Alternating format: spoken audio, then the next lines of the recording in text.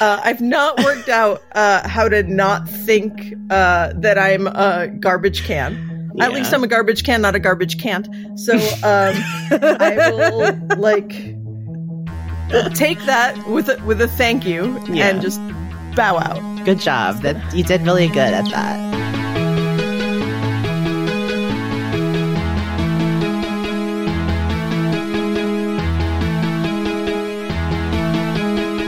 Welcome to Pixel Therapy, the video game podcast where we look at the games we play through the lens of the player, where what you play is just as important as how you play it, and where emotional intelligence is a critical stat. Every other week, we bring on a guest who may or may not consider themselves a gamer to discuss one of the games that made them and changed them, and all the feelings they have about our favorite pastime. I'm your co-host, Jamie, pronouns she, her. And I'm your co-host, Spencer, pronouns they, them. And this is Pixel Therapy. So pull up an armchair, feel free to lie down on the couch, and let's talk about our feelings. Spencer, it's the first episode of not only a new month, but a new year, and that means it's time for our monthly Patreon shoutouts. This is our special monthly shoutout, thank you, that goes to anyone subscribing on Patreon at the Name in the Credits tier or above. For the month of December, those lovely Patreon supporters that we're shouting out are Adiyinka, Araromi, and Val. Woo, woo, woo, woo, woo. Woo-woo. Thank you, Yinka and Val, for your support. We really, really appreciate it. You both are awesome. And we couldn't do this without you. If you want to get your name in the credits, you random listener who's not Yinka or Val, head over to patreon.com/pixeltherapypod and become a patron for perks like monthly bonus episodes, opportunities to submit questions and topics for the show, and even more. Even more. I just love that this little community has doubled. Literally doubled in size, yeah. So thank you both, Yinka Our and benefactors. Val. Our benefactors. Yes. So today, Spencer and I have been on holiday break here in the old United States of America, enjoying some time off, some party in the USA, they say. Yeah, lots of parties. Not really, because of COVID. Mostly just, it's been a party for us gamers who've just been sitting at home inside, playing a lot of video games. So, Spencer, what have you been playing over the holiday break? Well, okay. First, oh my God, excuse me. I'm sorry. I'm okay. I was just the air, you know. I just want to mention real quick, speaking of the air, Christmas gift for myself. I guess I'm an adult now, but I did buy myself an air purifier. I don't know, call it COVID consciousness, call it New Year's resolution. I just really wanted to, actually, you know what it was? I was on Instagram. This is pure influencer marketing. Courtney Craven, shout out. They, our friend and the co-founder of caniplaythat.com, which is an amazing resource for gaming accessibility stuff. Articles, reviews. But anyway, they posted on Instagram and Twitter saying, I bought an air filter and in under an hour, it cleaned the air in my apartment. And I just really wanted that. So I bought an air filter, and I have to say, I can tell the difference. I literally walk in the room where the air filter is, and the air just feels better. And you know, the living room is where I do my gaming, and so I want my environment to be just so you want to be breathing. Immerse. If you're going to be stuck indoors, you might as well be breathing the freshest air possible, right? Exactly. It's my new normal. But yeah, if anyone needs air cleaning recommendations, DM us on Twitter, Pixel Therapy Pod. Yeah, I mean, I will admit that I also have an air filter and have had one for many years. Really? Yeah. I've been sleeping on this game. Yeah, actually, yeah. I think it was like the first Christmas that my partner and I realized we were officially adults. His parents got us a vacuum cleaner and an air filter for Christmas, and we were the most excited about those gifts that we have been in a long time. And we realized, like, oh shit, we're grown-ups. Cleaning the ground and the air. It just feels good. Yeah. But anyway, so I've been playing with that. But anyway, okay. Games, right. This is a video game podcast. So games I've been playing over the holidays. Well, okay. Assassin's Creed Valhalla. Yes. I've been playing that game for about 45 hours now. Just a casual work week. Just a light 45 hour. Oh yeah. That's what I've been doing all week. There's my week. For folks who haven't played the game or have been hearing about it, you play as Eivor, who is a Vikinger. They're a Viking, and they start in Norway, but then they and their brother decide to set sail for England and see what riches may await them. So it's definitely like a conquest. It's kind of, I was sort of surprised by the sort of land growing your empire kind of nature of it. Like, it's almost a little civilization-y. Like, there's just these little aspects of, I think folks who have played Red Dead Redemption 2 might be fans of this aspect of like building your settlement. You land in England, you build your settlement, you're raiding. There's a mix of like using your longship with your warriors to raid places for supplies, to mastering everything from an axe to a longsword to a spear and your like bow and arrows. Specifically like Catholic churches, right? Right. Yes. We are pagans and we are pillaging Catholic churches, but honestly, F them. Like, yeah, no, I think it's great. I feel like I want to claim AC Valhalla for the queer community, and let me tell you why.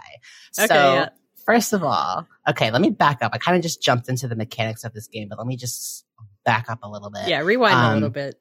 So Eivor, the game opens and you are this little person with a shaved head named Eivor. You're a little child and you're in a great feast hall. Your dad's a Jarl who's like the boss of all the Vikings, and he's forming an alliance with another king of Vikings, and everything's great. You're partying. You get attacked.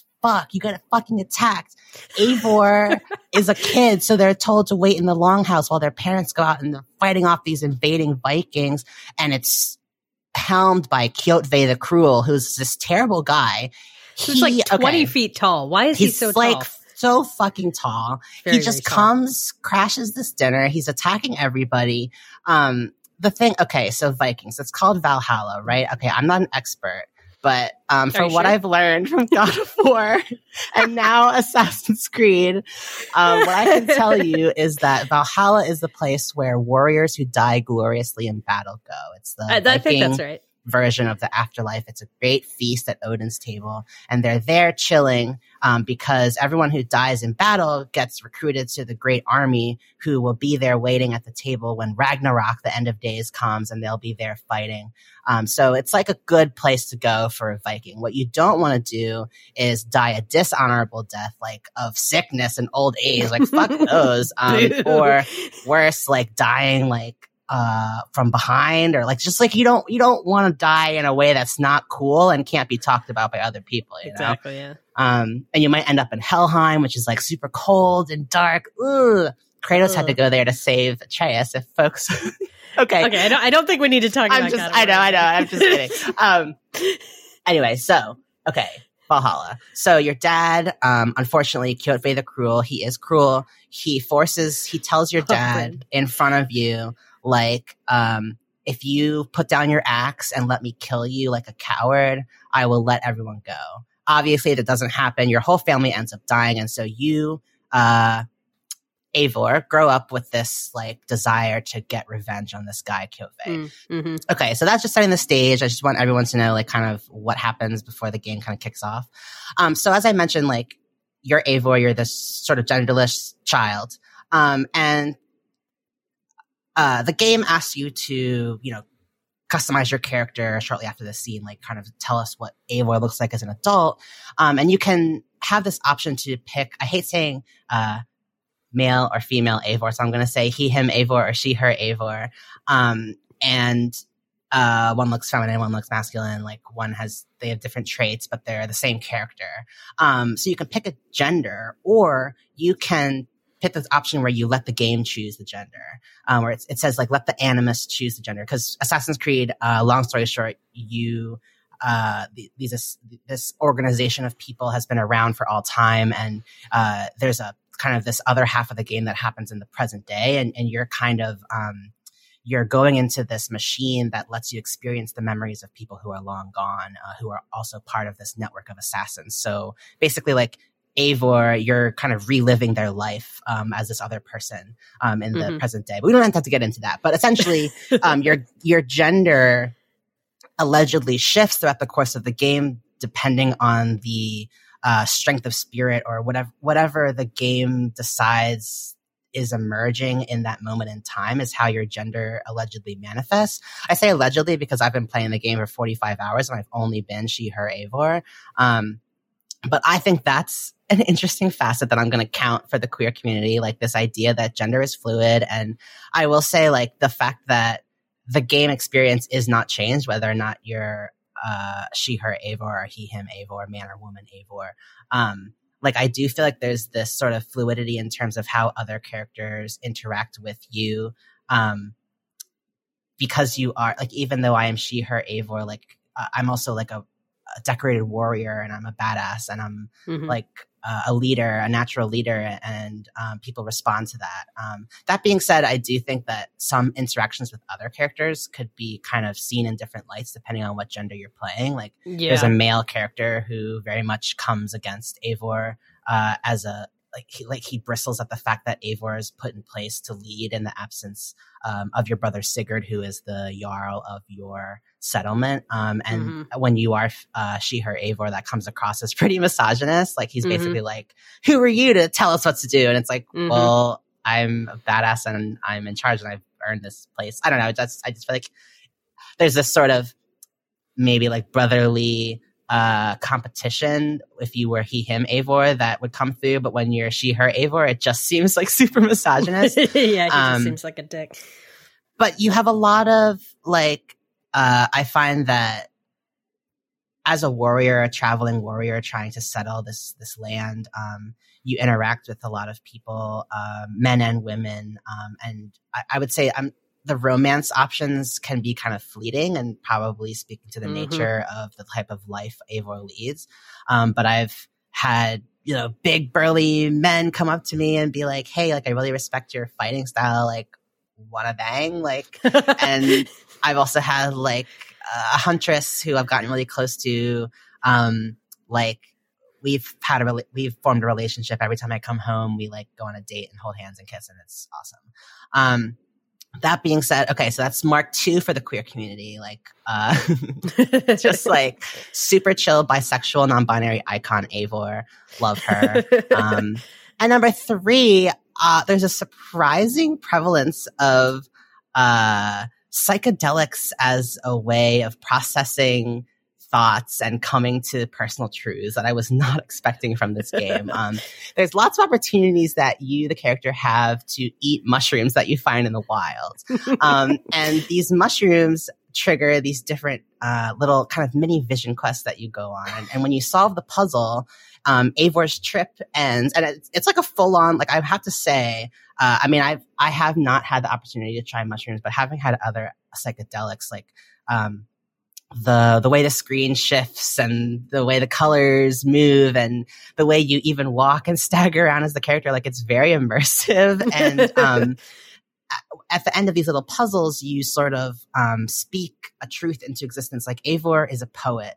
She's always like coming up with these mini like poems and battle hymns as she rides in, and she's often teased lovingly by her comrades, like, about being like an artist, having an artist's soul. And so when you finish these trips, she kind of kneels down and speaks something. Like, for example, like, after one trip, there's all these fires around, and at the end, she mentions, like, oh, fire, it's like a metaphor for friendships and how they form. And essentially, like, there's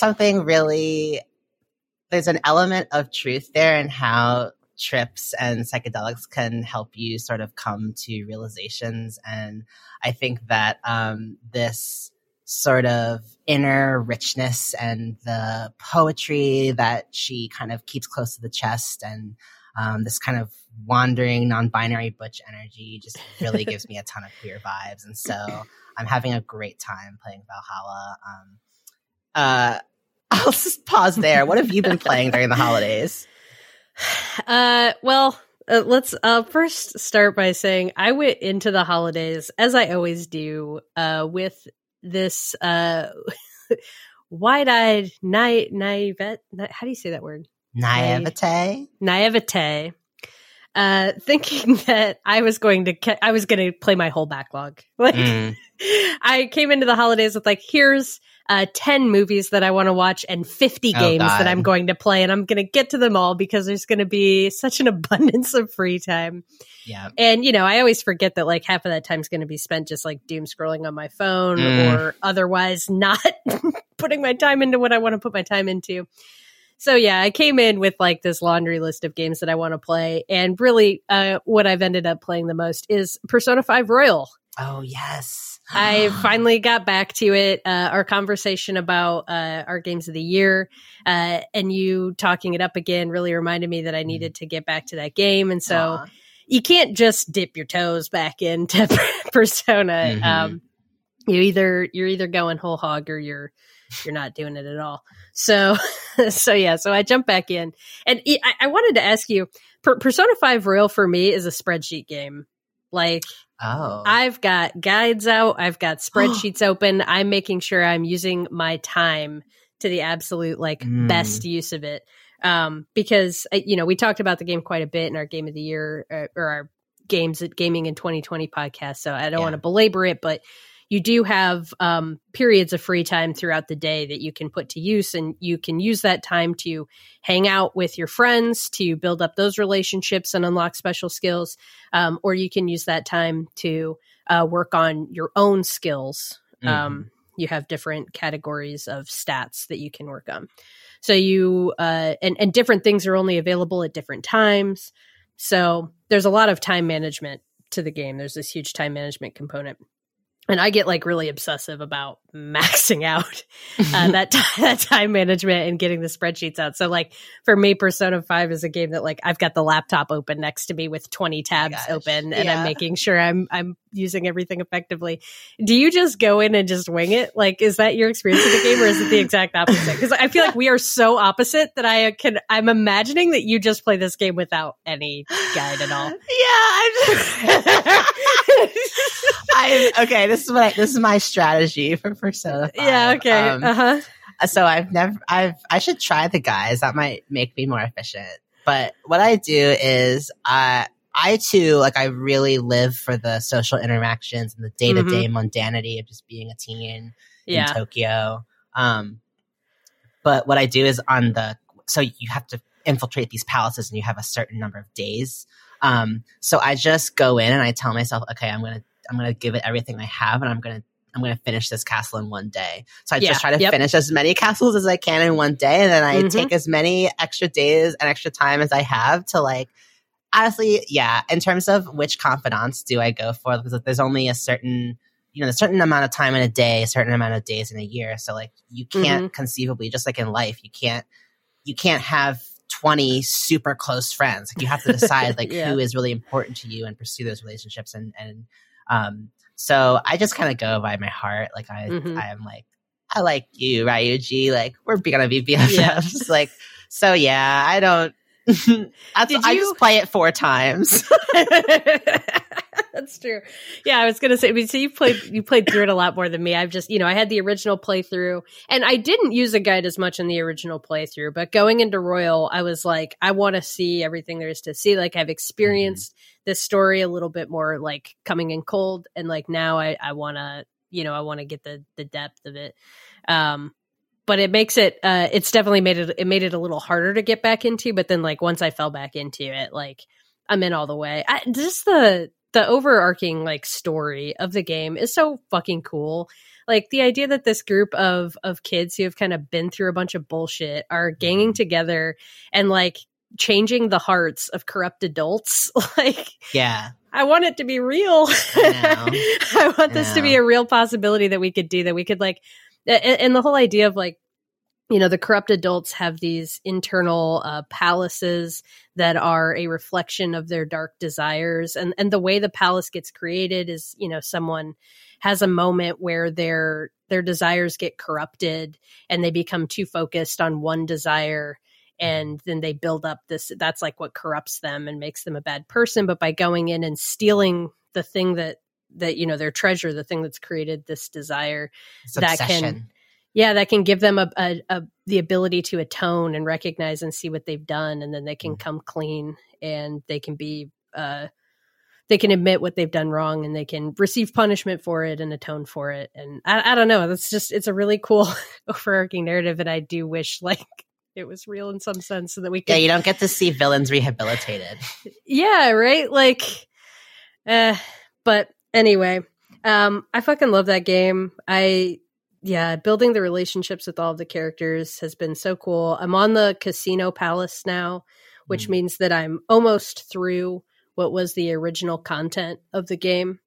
And then there's a whole other semester that they added for Royal, and I'm really excited to get there. I really like the 2 new characters they added, Maruki, the counselor, and Kasumi, right? The gymnast. Really excited to see what happens with them and their stories.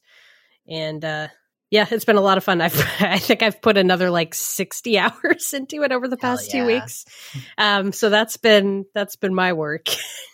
How's your curry recipes coming? Oh, they're going great, man. I love getting that Sojiro relationship to Max. Him and Futaba and that little family that you build there is so cute. For some context, Sojiro is you're a delinquent kid who's been arrested and you have to get sent to a different school because you got expelled from your original one. And Sojiro is like the caretaker that takes you, a guardian who takes you in and lets you live in his coffee shop so that you can attend this school that's further away from your actual home. And at first, when you first meet him, he's very gruff, very telling you to keep your nose clean, basically, and to just shut up and leave him alone and leave everybody else alone and mind your own business and do your work. And then over the course of the game, as you hang out with him and build a relationship with him, he will teach you how to make, he runs this coffee shop where he makes coffee and curry, and he'll teach you how to make the coffee and curry. And you can get to know him. You can get to know his his adopted daughter, Futaba. And it's just a really heartwarming little story between and you become this little family with the 3 of them. Yeah. And speaking of the part where you're this delinquent kid, something that always fascinated me about the main protagonist of Persona 5 is that you have these piercing eyes. You have these gray piercing eyes, and anyone who looks in your eyes can feel the defiance that's inside of you. You live a quiet life, you kind of stick to yourself, but you have this wild, glamorous, kind of trickster persona inside of you called Joker. And people can see that in your eyes. So what you do, your character, when he's walking around during the day, he wears glasses. And the glasses serve to kind of make him look more acceptable, help him blend in, kind of make him look unassuming. And you learn at some point, I always thought oh, he wears glasses. It just makes sense. He's kind of a bookish kind of guy, but you learn at some point in the game that the glasses are fake. They're not real. And he just wears them to make himself blend in. And it kind of it's a small detail that kind of calls into question, I feel like you too kind of see this character as sort of a nerdy, bumbling, kind of quiet dude, but he could be tricking you as well. He could just be acting this way to blend in. And I guess that's not a bad thing. I just think he's really cool. So, yeah. And I mean, well, all of the kids that end up in the group, right? The whole thing is that the whole reason that they can go into the internal worlds, the metaverse, it's called, and go into people's palaces and stuff is because they're persona users. They have the ability to strip away their own masks and defy what society expects them to be. Mm-hmm. And in that process, they bond with these things called personas that are powerful spiritual beings, I guess, right? Yeah, they're personifications and visualizations of these desires, and they take on the forms of common icons and gods in our collective human unconscious, because that's how people sort of try to give face to these feelings and emotions that can't always be articulated. So these personas are basically your own these projections of our collective ideas of certain wrath and rage and violence and cunning and whatever else. Yeah. But then they're like specific to the individual and how that individual's own defiance is manifesting. Yeah. So I don't know. That's just, it's really cool that all of these characters are kind of these like, you know, they're all different. They're not on the surface, they can all seem like kind of stereotypes of different types of high school kids. And then as you get to know them and you see them and the ways that they're defying their expectations, then that's where like that depth comes in. But they all have this like hidden secret underneath the surface, right? Of like, they're not just the, you know, the bad boy or the pretty model or the studious like type A teacher's pet. They have this whole other side to them that they get to live out in the metaverse. That's very cool. And, you know, I think it just speaks to like, none of us are just like what we seem on the surface. So, yeah. Cool. Well, I think it's time for us to transition over to our wonderful interview today. Our guest today is Celis Meh.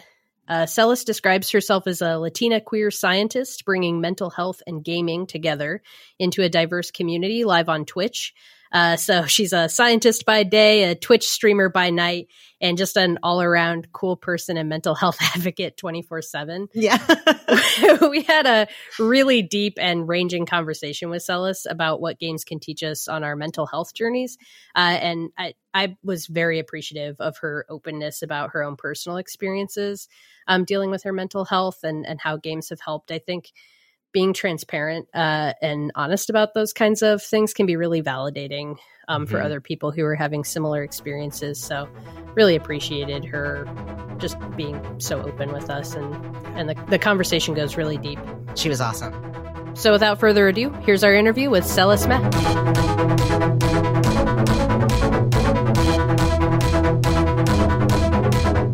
We are in the virtual Pixel Therapy studio with Celis Meh, who is a amazing Twitch streamer, but I will let her introduce herself. Celis, can you tell us a little bit about yourself? How do you spend your time? Sure. So my name is Celis. Pronouns are she, her. I am a scientist in real life, I guess. So I spend my days doing genetic research specifically around like gene editing. And for the folks at home who may not know what gene editing is there a way to give us an elevator pitch? We totally know what it is. Yeah, this is just for the people at home. Oh yeah. Of course. Yeah, no, gotcha there. So every person has their DNA, right? That's the thing that makes up like essentially who you are on a biological level. The strandy guy. Yeah, the strandy guy that's twisted. And a few years ago, it was discovered that there were certain ways using this protein called CRISPR that you could go in, cut that DNA, and then like put in what you needed. So a lot of people who have genetic diseases need like that kind of therapy in order to address those genetic diseases, because they can't really be cured in any way. They can only be treated and the symptoms managed. So the research that I do helps to assist in finding new ways to kind of go in, edit that DNA, and hopefully cure people from lifelong diseases. Are you like in there, like in the strands, like cutting it up, editing? Kind of like Loki, yeah. So it sounds really cool, but it's really just taking like little droplets of liquid and mixing them together and then running them through like fancy machines to see what happens. Okay, this sounds like a game that I'd want to play, TBH. Yeah, like, can we make a gene editing simulator? I feel like they keep trying to do that and then someone like messes it up. Because like I feel like Spore was like a solid like attempt, and then like it came out and it was just the biggest disappointment ever. So like I feel like yes, but also no. Oh my God, I just had a sudden flashback to Trauma Center, the game where you would do surgery, but also it was like an anime, and like, oh man, that was like one of my first, what was that? Xbox, Dreamcast? I'm trying to remember, but I'm sure gene editing is nothing like that, but I just had a very visceral flashback to scalpeling spiders that were coming out of someone. I wish it were that cool, but it's honestly not. And for that, I'm a little bit sad, just a little bit. Well, you make it sound great. Thanks. So that's basically what I do during the day, and then when I get home from work on Monday, Wednesdays, I play video games online and people watch me. And then on Saturdays, I do a special show that's called Self-Care Saturdays, where I take topics on psychology and mental health and self-care, and I break them down from a scientific perspective and kind of explain them to people, so that I think I've struggled a lot through my own mental health journey, and I got tired at some point or another of having people be like, "Oh, just go outside and do yoga." And like, it's going to be fine. Like, you just need to exercise, breathe, and eat more kale. The endorphins. It's so great. And at some point or another, I got sick of that. Yeah. And, why? Just kidding. I don't know. It's rough. It's rough out there. So I decided to go ahead and start talking to people in the way that I wish someone had like talked to me. When I started having like shitty head days, right? Or at least that's what I call them. So on Mondays and Wednesdays, actually now Thursdays, I play like whatever video games are coming out and just kind of hang out with my community. We're mostly like queer, like kind of all suffering from a different mental illness. And it's nice to have that kind of a support group. And then on the weekends, we have the space to talk about that and to like learn more. My official diagnosis is I have a generalized panic disorder, fairly severe. I have chronic depression and ADHD, which they're all comorbid diseases, i.e. like they all kind of feed into each other.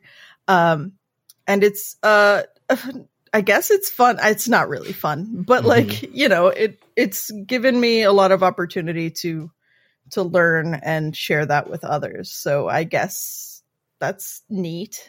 Yeah.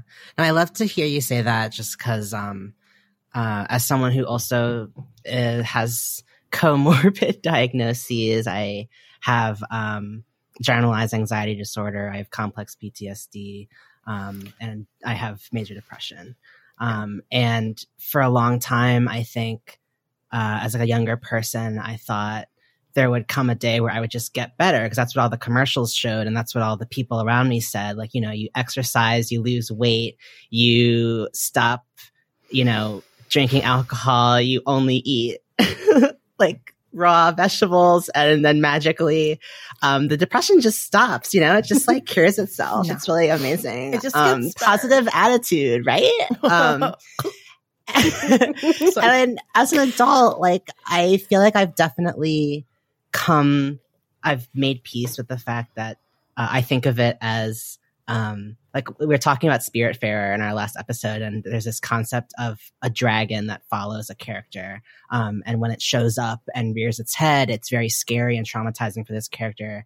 And I kind of think of my anxiety that way. Like you said, what did you say? You said bad head days. Bad head days. Yeah, I call them like bad brain days, or like I really resonated with that. And it's this idea of it being a living relationship, but I had to kind of figure that out over years, just sort of by understanding this thing going on in my mind and feeling like it was almost like its own personification, and I had to kind of learn to live with it.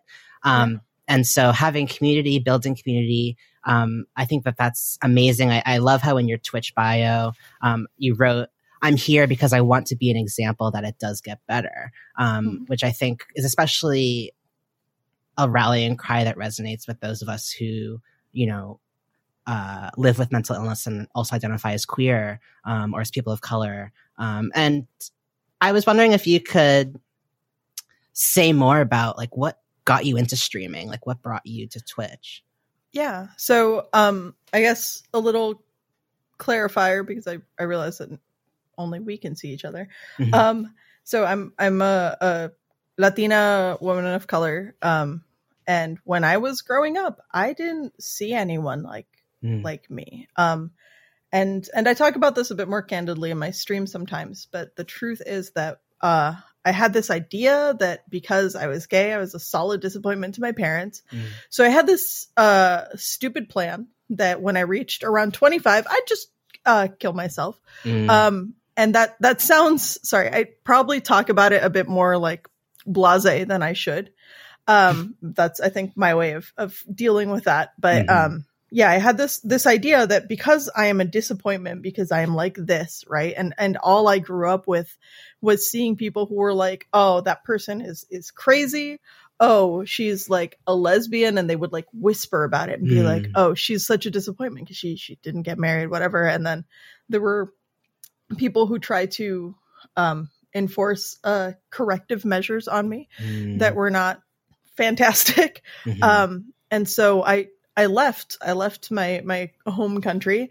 And I came to the US to study, and I basically had decided that at some point or another I'd be too much of a disappointment because I wouldn't be able to hold it back anymore. And when that happened, I just, stopped. It turns out that's a terrible idea. Just for just to clarify. And when I was a senior in college, I was severely depressed. Couldn't leave my apartment. My friends would actually take shifts watching me because I would do stupid things if they weren't. And this is probably something that we're going to get into a little bit later, but actually playing a game really helped me through that. But another thing that helped me through that was there is this comic artist who makes this comic called Chaos Life. And it's this very adorable comic of like, I think she uses she, her pronouns. I'm not 100% sure, but like her and her wife.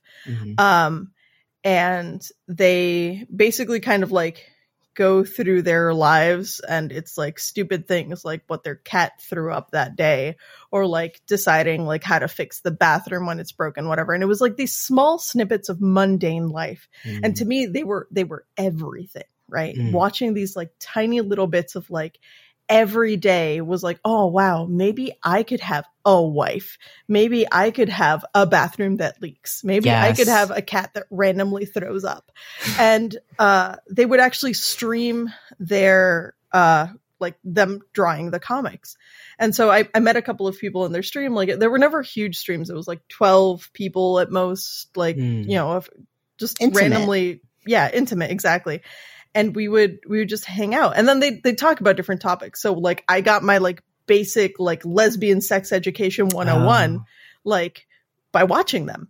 I also learned that there are a lot of creative uses for candles. Like it was stuff that like you just kind of had to sit down and listen, and it was this like intimacy and the sense of like community that I hadn't had the chance to experience, right? And it was in part just because like I didn't seek out any like LGBTQ communities. I didn't seek out any like Latino communities. I just kind of went inward because I was so scared, right?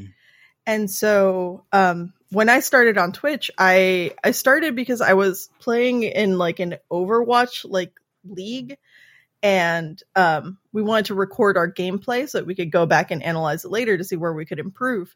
And one day, like a random person showed up during the stream, and I was like, "Yo, what's up?"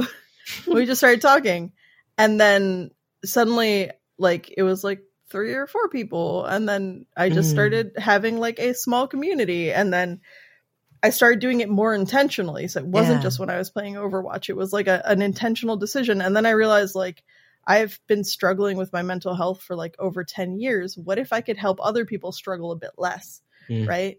And I went to a comic book convention in Boston, and there was this one comic artist talking about being like the example that she wished she'd seen. And I was like, oh, I want to do that. Hold on. And I realized that like there aren't a lot of like queer Latina like women that are in positions where they are like, hey, this is my life. Yeah. I've managed to do something with it, while at the same time being like, but sometimes it's hard, right? Like it's gotta be a balance, because I think that one of the things that we see a lot in social media is like, oh my God, my life is amazing. And that can be really hard, because you're like, well, what about, why can't I have that? Why can't I look at that and be like, that perfect? And the truth is that like no one is. It's just that you can very selectively post things online, right? So I wanted to be a bit more like out in the open and be like, yo, what's up? Yeah, this is like my life, and it sucks sometimes, but like I'm not gonna stop.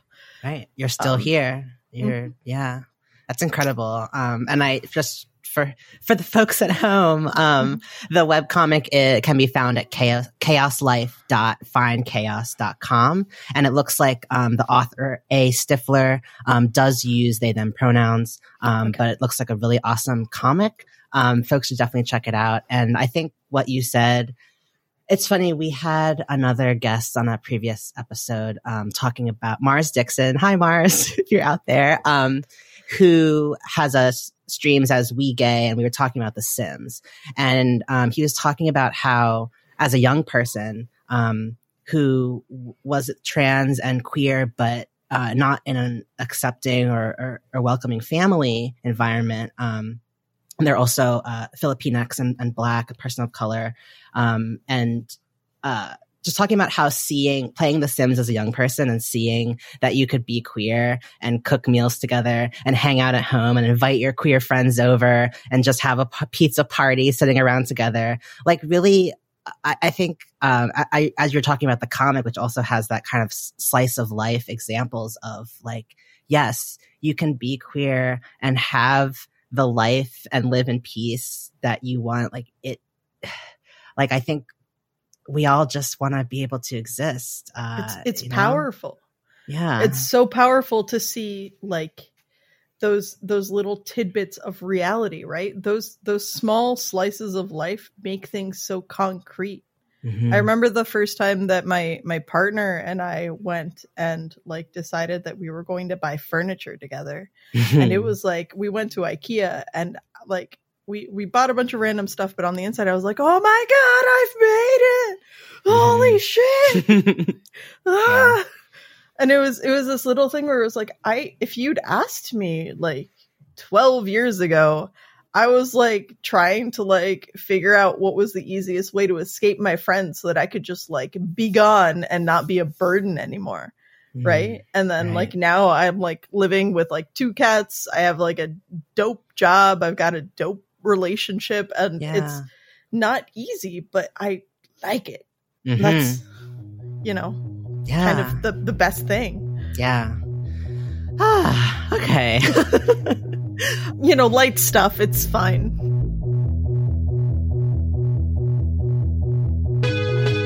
So, Celis, you are a streamer.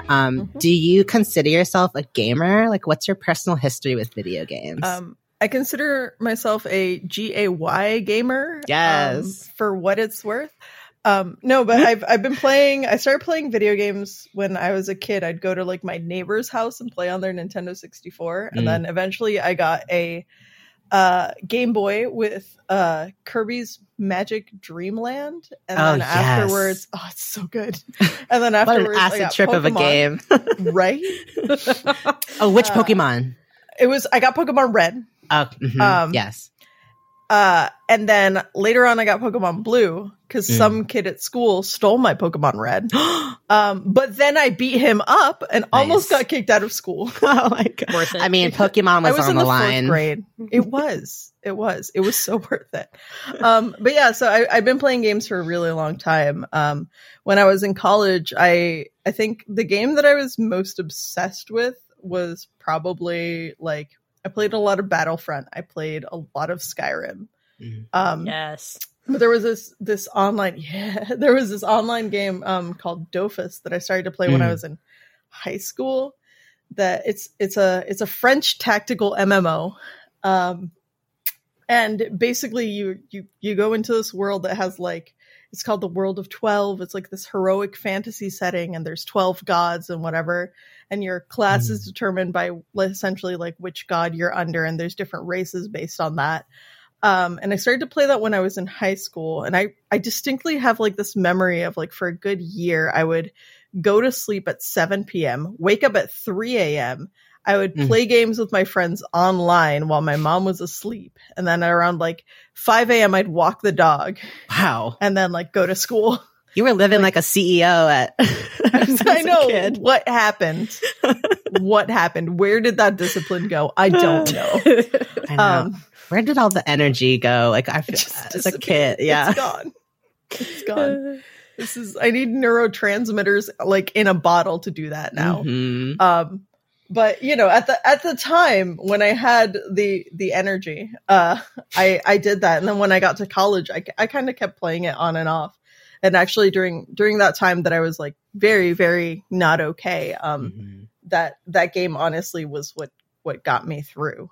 And then after I left college, the first thing I bought with my first paycheck from my first real job out of college was an Xbox. So that I could play Skyrim.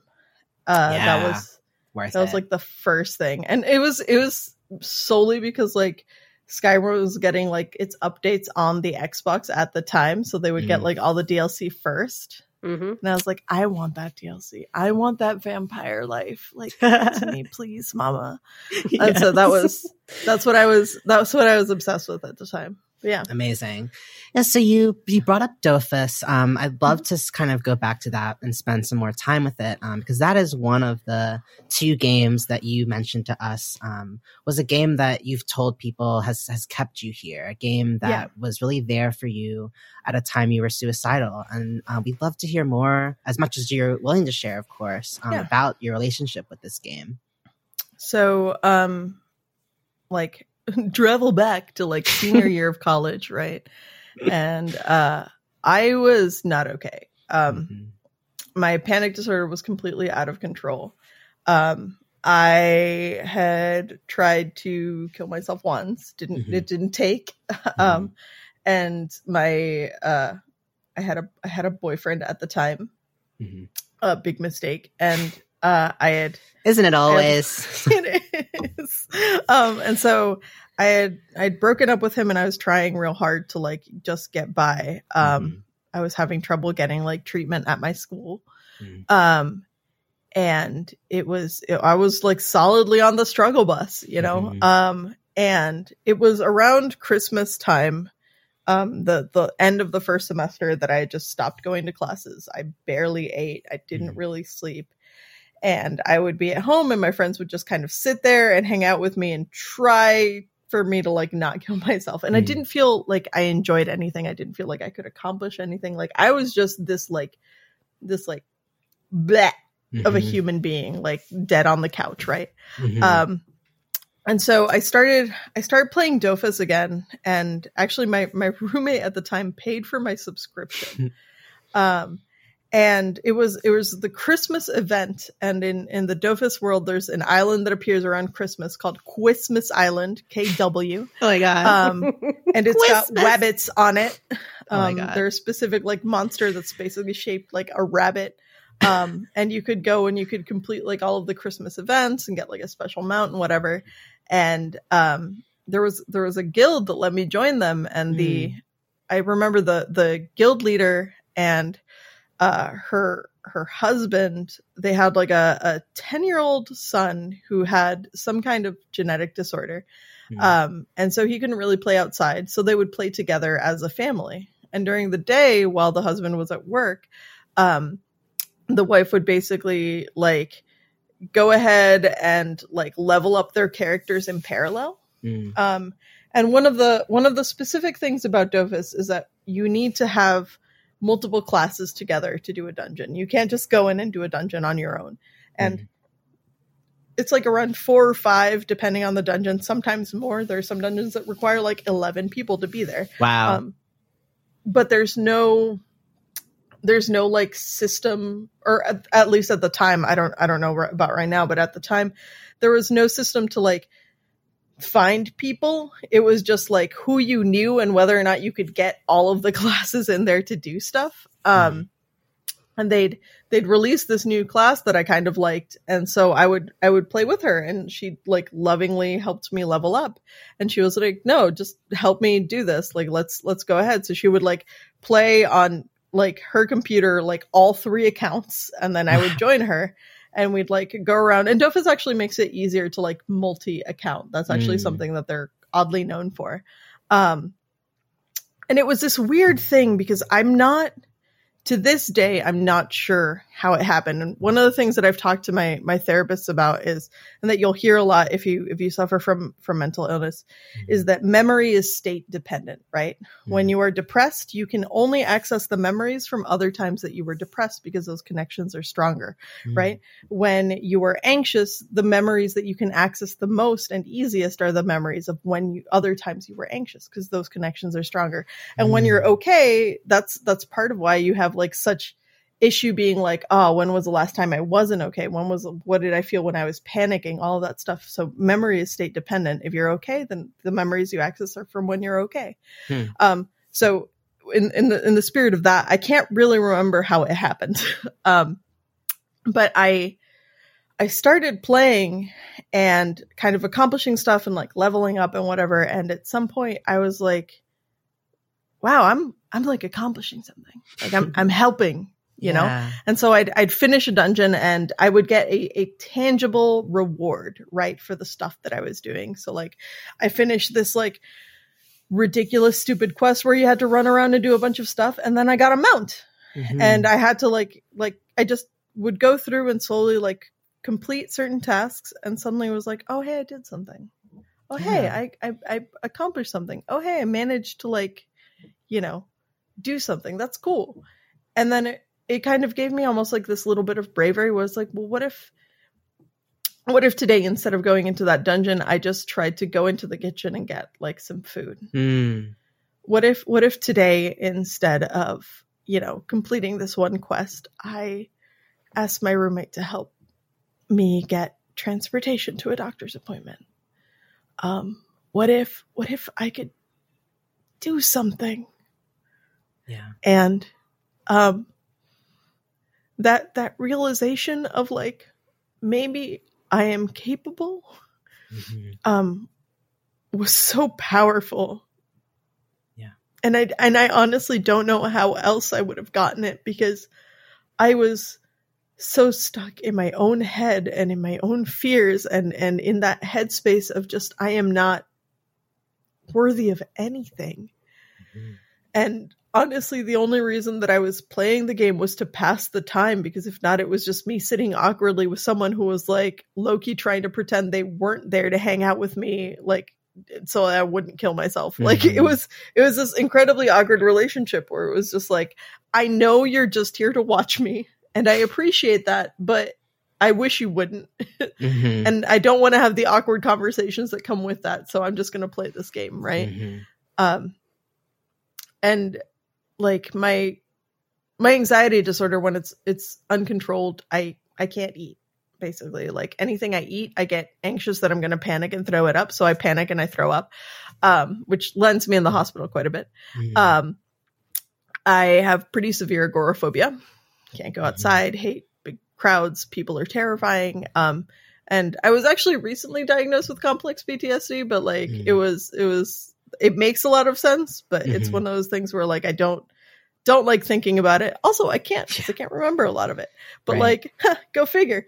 But it was one of those things where like, I was trying to come to terms, and that's actually something you mentioned earlier, that realization that your mental illness is kind of stuck with you, right? It's something that you need to like deal with for forever, right? And that kind of like realization and that kind of mourning is its own trauma in and of itself, right? The realization that I am not going to really get better. I'm going to get better at managing. Yes. I am not going to be cured. I'm going to get to a point where I can function. I'm trying to get out of surviving and get into thriving, but that's the best I can do.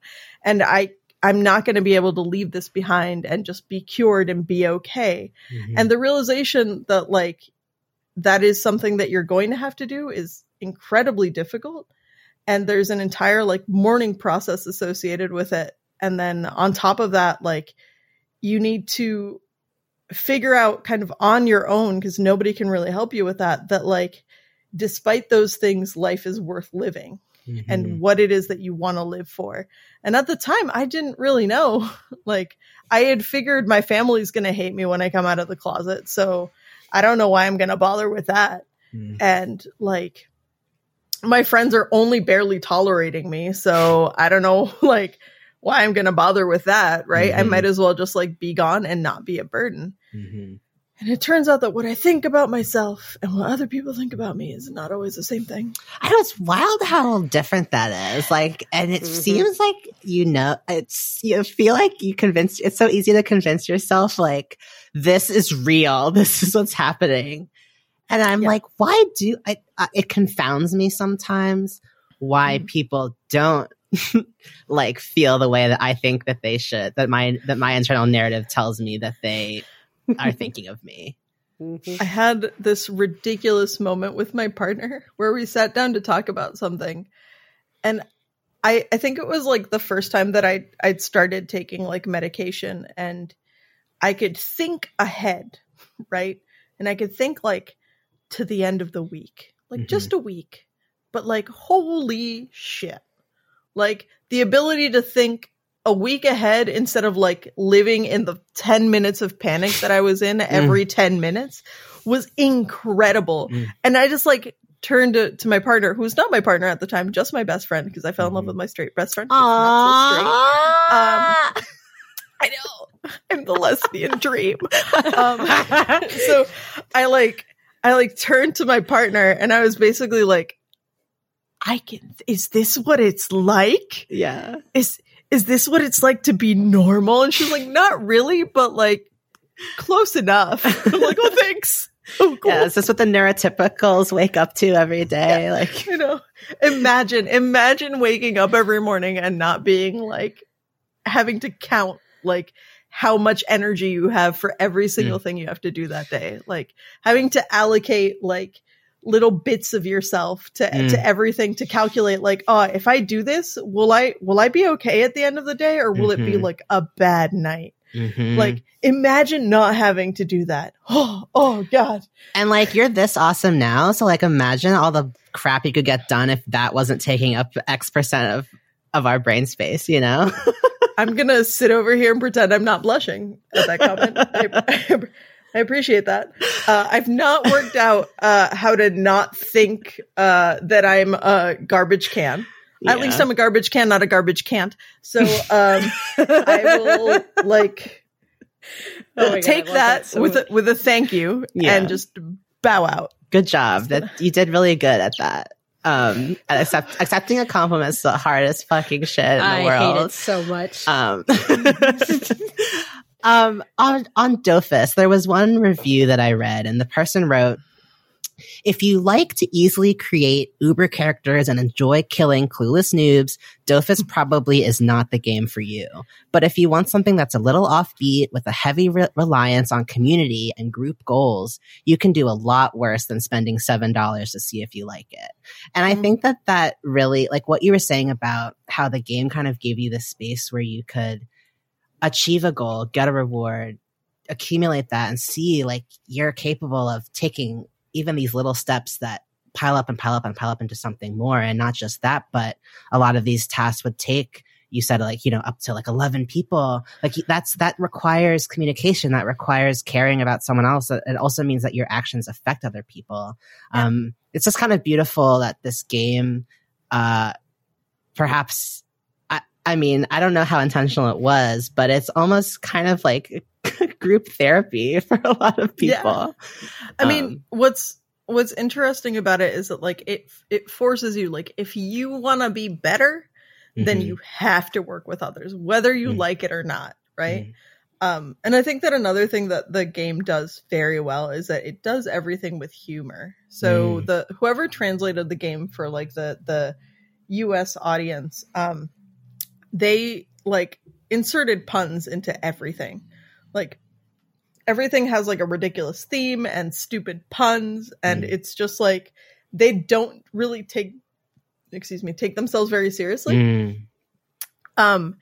And I think that kind of like lightheartedness flows through the community as well, where like if people are like overly serious about something, you won't find people that are like that salty, you know? Yeah. You have to really find some like hardcore tryhards, and that's not the easiest thing to do. Yeah. I feel like in worlds where, like, I feel like so often anonymity can be this breeding ground for hatred, for abuse, for toxicity, depending on the tone that's being set by other people in the community, but also by the game itself. And I kind of love what you're saying about how that energy, that lightheartedness, it really affects and sort of influences who's coming into that space and how they're being in it.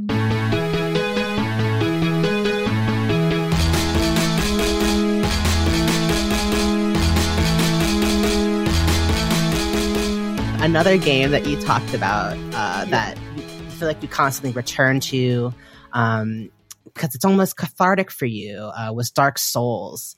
So for people who are not familiar with Dark Souls, could you maybe say a sentence or two about this punishing game? Okay. I guess it is a fantasy game that was developed by a Japanese company called From Software. It is kind of made almost in like a fantasy horror genre a little bit. And it's hard. Mm-hmm. That's honestly like, that's it. You can go through the story, like you can go through the game and not touch the story at all. Just progress the way that the game like kind of tells you sort of to progress, and you don't even need to know the story. If you want to get into the story, like you have to talk to NPCs multiple times so that they'll actually tell you everything. You need to look through like item descriptions. Like if you want to get lost in that, like go ahead. If you just want to like smack things, go ahead. But the kind of important thing that you have to remember is that it's just difficult. And the game's like very punishing. You aren't necessarily, it's not like say in like Bayonetta where you're going through and you're just like this uber like bitch queen destroying everything in front of you. Like here you can be like incredibly high level and then a bunch of low level monsters will randomly show up and you were just dead. You're like, well, fuck. Like there's no like easy way to kind of like do it. And then some of the bosses are just, you know, the hardest bosses are the ones that look easiest. So you get these like giant, like destructive monsters and you can figure out their pattern and like kill them. But then there's like these other monsters that like look like people and you're like, I could kill this like bitch in a second. And then you're like, oh no, what's happened? Oh God. And there's a lot of different ways to like build your character. You can be focused on strength. You can be focused on magic. You can be focused on like dexterity, and like you can make this glass cannon that hits really hard, but the second you get smacked, like you're out. Or you can make this character that can handle everything, but they hit really slowly. So like have fun, like slogging through the game. But I think that for me, the thing that was, I don't know, that's more like, that's the most like attractive part of the game is that you can like complete like all of the obstacles in your way. You can like kind of defeat them and get through despite these like overwhelmingly negative odds, right? And it's this thing where you gotta struggle, you gotta take time to learn. Everything is going to murder you, and you know, one of the things that you kind of like learn at the very beginning of the game, there's this one boss that comes out and it's like this big gargoyle demon, and it's like surprisingly difficult to kill. And you eventually have to like figure out how to like roll under it between its legs so you can smack away and not get hit by its hits. And then later on you go to another area and that boss is actually just a normal like enemy that you have to face regularly. Yeah. So it's one of those things where like it really does build on your knowledge of the game, but you need to sit and learn and try again. My stream, we've played through Dark Souls. We played through Dark Souls 3 as well. And for Dark Souls 3, we had a death counter in the top right corner. And by the end of the game, without counting like downloadable content, I had died 757 times. Gosh. Yep. I mean, how do you feel like I'm someone who kind of avoids kind of like roguelite games because I do not like the feeling of, and I say this as someone who's obsessed with Hades right now, because but Hades is like different. I know, it hits different. I've turned it on its head, and it's everything. It's made me love the repetition and the trying and trying again, as you're talking about. But I think I tend to get, I think what you said about depending on the mood you're in, the type of memories you're able to access, like if I'm perceiving myself as failing in a game over and over again, or sucking, or I can't progress, I think I tend to, it puts me almost in a bad headspace of like, see, you piece of shit.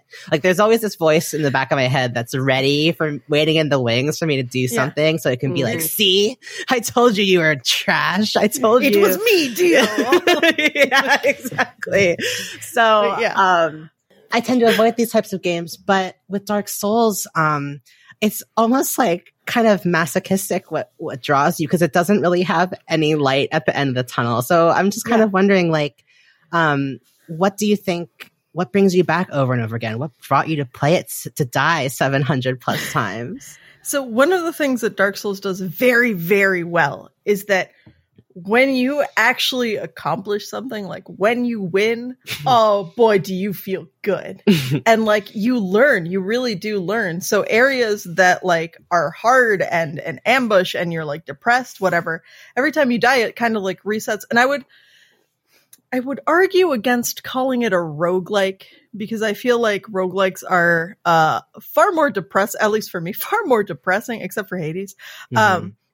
Where you kind of like go in and then all of your progress is reset, right? But it's not really like that with Dark Souls. You keep your levels, you keep your skills, you lose your souls, which is kind of like the currency for almost everything in the game. But you can go back and retrieve those. And you learn over time, like all of the little patterns. So it's this world that constantly resets, but it resets in exactly the same way. So you can be like, and I know this guy's here, so I'm going to kill him preemptively. And I know that guy's over there, so I'm just not even going to walk over there. I don't feel like it. And this guy I can just backstab, and then we're good to go. Right. And once you defeat a boss, that's it. They don't come back. And so once you learn those patterns and once you accomplish something, right, you get to keep that knowledge, those skills, and you get a distinct reward for, whatever it is that you manage to do.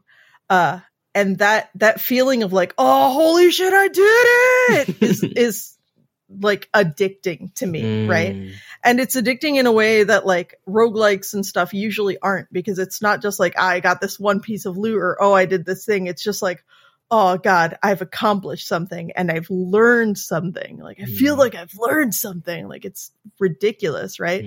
And it's fun because you can like kind of, apply that to other scenarios in the game. And then there's this other aspect. There is like a multiplayer sort of, and the multiplayer aspect of the game is basically that you can, people will either sign themselves up to help you get through bosses or get through like areas. And you can like summon them, or there's like a PvP aspect where you basically just try to go into a world and kind of screw a guy over. I don't usually do too much of the PvP, but I really enjoy just going through and like helping other people beat bosses. Especially because there's certain bosses that are like a little bit tricky, and it's like, oh, if this is your first time, you don't know that that's going to be hard. Let's do this. And there's always something like really fun about having like someone who's like an expert in this one boss be like, all right, you just sit over there, kiddo. I'm going to take care of this. And it's just like, it's fantastic. And it's this weird sense of community because you can't talk to the person. All you can do is like mime different like emotes and maybe like say like one word using like this special item that like literally lets you say like a word. Wow. But there's this like weird sense of camaraderie where you're just like, oh, I know what you're doing. Yeah. Let's do this. Like, let's hang out. And it's, I don't know. For me, it's fun. And the unifying factor for a lot of people is just that it's hard. And like, we kind of enjoy that weird masochism, I guess.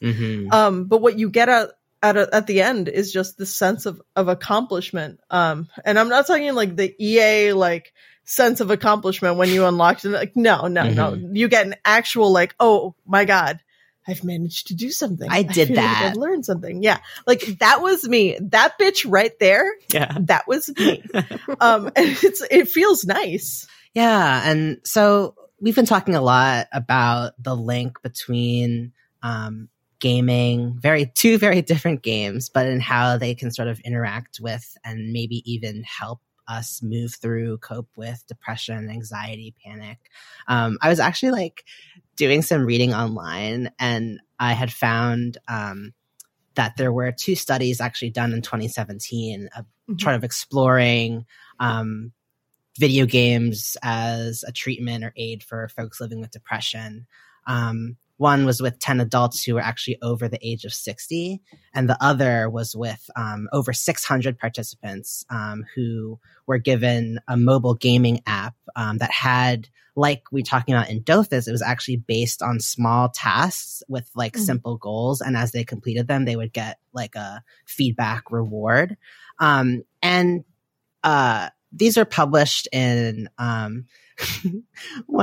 the first was published in the Journal of Depression and Anxiety, and the second, with the one with 600 participants, was published in a journal called the Journal of Medical Internet Research, which sounds so fucking fake, but it has a website, and it is the leading peer-reviewed journal for digital medicine and healthcare in the internet age. But something about the name Journal of Medical Internet Research sounds like someone sitting and typing things into MD. Anyway, copy pasting. It's like, and it turns out that you have cancer, good sir. Yeah. So let's get on with that. It's like, oh, thanks, guys. Thanks. Thanks, I appreciate that. But what these studies found was that there were groups that played with the apps for at least 20 minutes 5 times per week, and then there were groups that just went to weekly therapy, and then there was a third group that played with a placebo, some sort of placebo game. I wonder what that is. Is it just a screen that has nothing in it? Like, I'm kind of like, I want to know more about that. It's made of paper. It's like a paper prototype. Anyway, but for participants who were actually experiencing moderate to severe depression, they saw greater improvements in their symptoms playing with the non-placebo apps than those who were not depressed or who were only mildly depressed. And so, I don't know, I was reading that, and it just was I just think it was interesting because before we even spoke, like this idea of when you shared your story of how this game modeled for you, like what the steps you could take in your own life, like and when we were talking about just as young queer people, like looking to games to see examples of, oh hey, like there's an example to model, that could be me in my own life. It's like without even trying, like games can really be places where I think because you're so deeply engaged with it, like you're really putting yourself into this character, you're taking these actions, you're living in this world, like it just feels like a much more tactile way of visualizing a different feature than what you might experience just talking to someone in therapy. So one of the things that I actually experienced was I was diagnosed with ADHD actually like 3 years ago. And it basically was that my partner works in education. She came up to me one day and was like, hey, so I'm learning about how to identify students that have ADHD in the classroom, and it turns out that this sounds a whole lot like you. And I was like, oh, okay. And I remember being deeply offended at the time because I didn't know that much about ADHD. And I was like, this bitch is coming in here telling me I got ADHD, being like, you can't pay attention to shit. And as I began to learn more and eventually got my diagnosis, it was this like moment of like, oh snap, that might have been me all along. And it was also, again, talking about this kind of time of mourning, right? Where I was like, oh God, what if I discovered this earlier? Would I be a better person? Would I not have struggled as much? Like there was this like, holy shit, I am like almost 30. I've just been diagnosed. What if I'd been diagnosed when I was 12? Would I not have struggled this much? And that's its own weird, like, oh my God, I hate the world, sort of feeling. But one of the things that we discovered afterwards is that a great way to address my ADHD and a great way to address my mental health is actually just gamification. So a lot of those aspects that make games engaging and that make me like be able to kind of understand and play these games, right? Those things can be applied to different aspects in real life. And you can accomplish things and see progress in your life using those same kind of like, you know, different strategies. Yeah. So like one of the things we did is that we had a chore chart, but like depending on the stuff that I did, I was able to open like a chest at the end of the week. And like that chest would have a random gift that my girlfriend had randomly found at like Target. You know? Oh my God. I know. It's really cute. But it's so gay. It is so gay. I know. It's fine. We're a stereotype. We drive a Subaru. It's fine. Me too. What color is yours? Gray. Okay, mine's orange, so mine's gayer than yours. It's not fine. that it's a competition. Not that it's a competition, but we also have like our bike rack in the back for like two, you know, street bikes that are kind of vintage street bikes. So like, I hear what you're saying, but like, bring out the flannel bit. Yeah, you hear me and you raise me to bike racks and vintage bikes. Yeah, all right, I'll stand down. Just saying. No, but it was one of those things that like we found ways to take the things that I engage with most in games and apply them to real life so that I could like focus on some of the things that I struggled the most with. And I think that that's something that games do that like no other media can do, is just that engagement where you have direct feedback for whatever action you take. And that's part of what makes them so powerful. Yeah. Celeste, thank you so much for joining us. We've had a lovely time. The time has just flown by. It really has. Where can folks find you online? Is there anything you're up to lately that you'd like folks to know about? Sure. So online, I am Celesmeh, CELESMEH. I am that on Twitter, on Instagram, on TikTok, on Twitch. Like literally, I cornered the market on that one name. I'm sticking to it. Lock it down. Yeah. Oh, locked and loaded. But right now, one of the things that I'm kind of working on is changing a little bit how we do our community days and stuff to get people more engaged. We've had this kind of like community for a very long time and not a lot had changed. And now I'm just trying like new things and getting people like more excited and having people be more engaged in their mental health, and then reaching out to other Latino creators, other queer creators, and doing these panels where we kind of discuss a lot of the topics that are important to us, that are difficult about our existence very specifically. So if you're interested in panel discussions, you're interested in science, you're interested in mental health, or you're interested in games, just come find me. I'll probably be bitching online about something, so it'll be fine. Amazing. Thank you so much, Celeste. Thank you.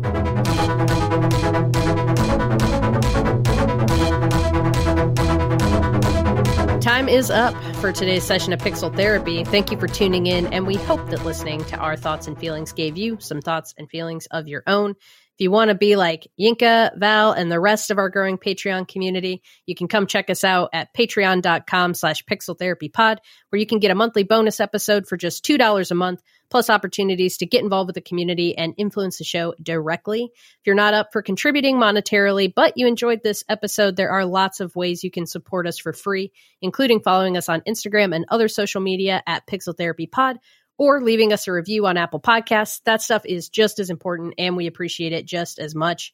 If you want to reach out to us, you can send us an email at pixeltherapypod@gmail.com, and you can keep up with all things Pixel Therapy by checking out our brand new website at pixeltherapypod.com.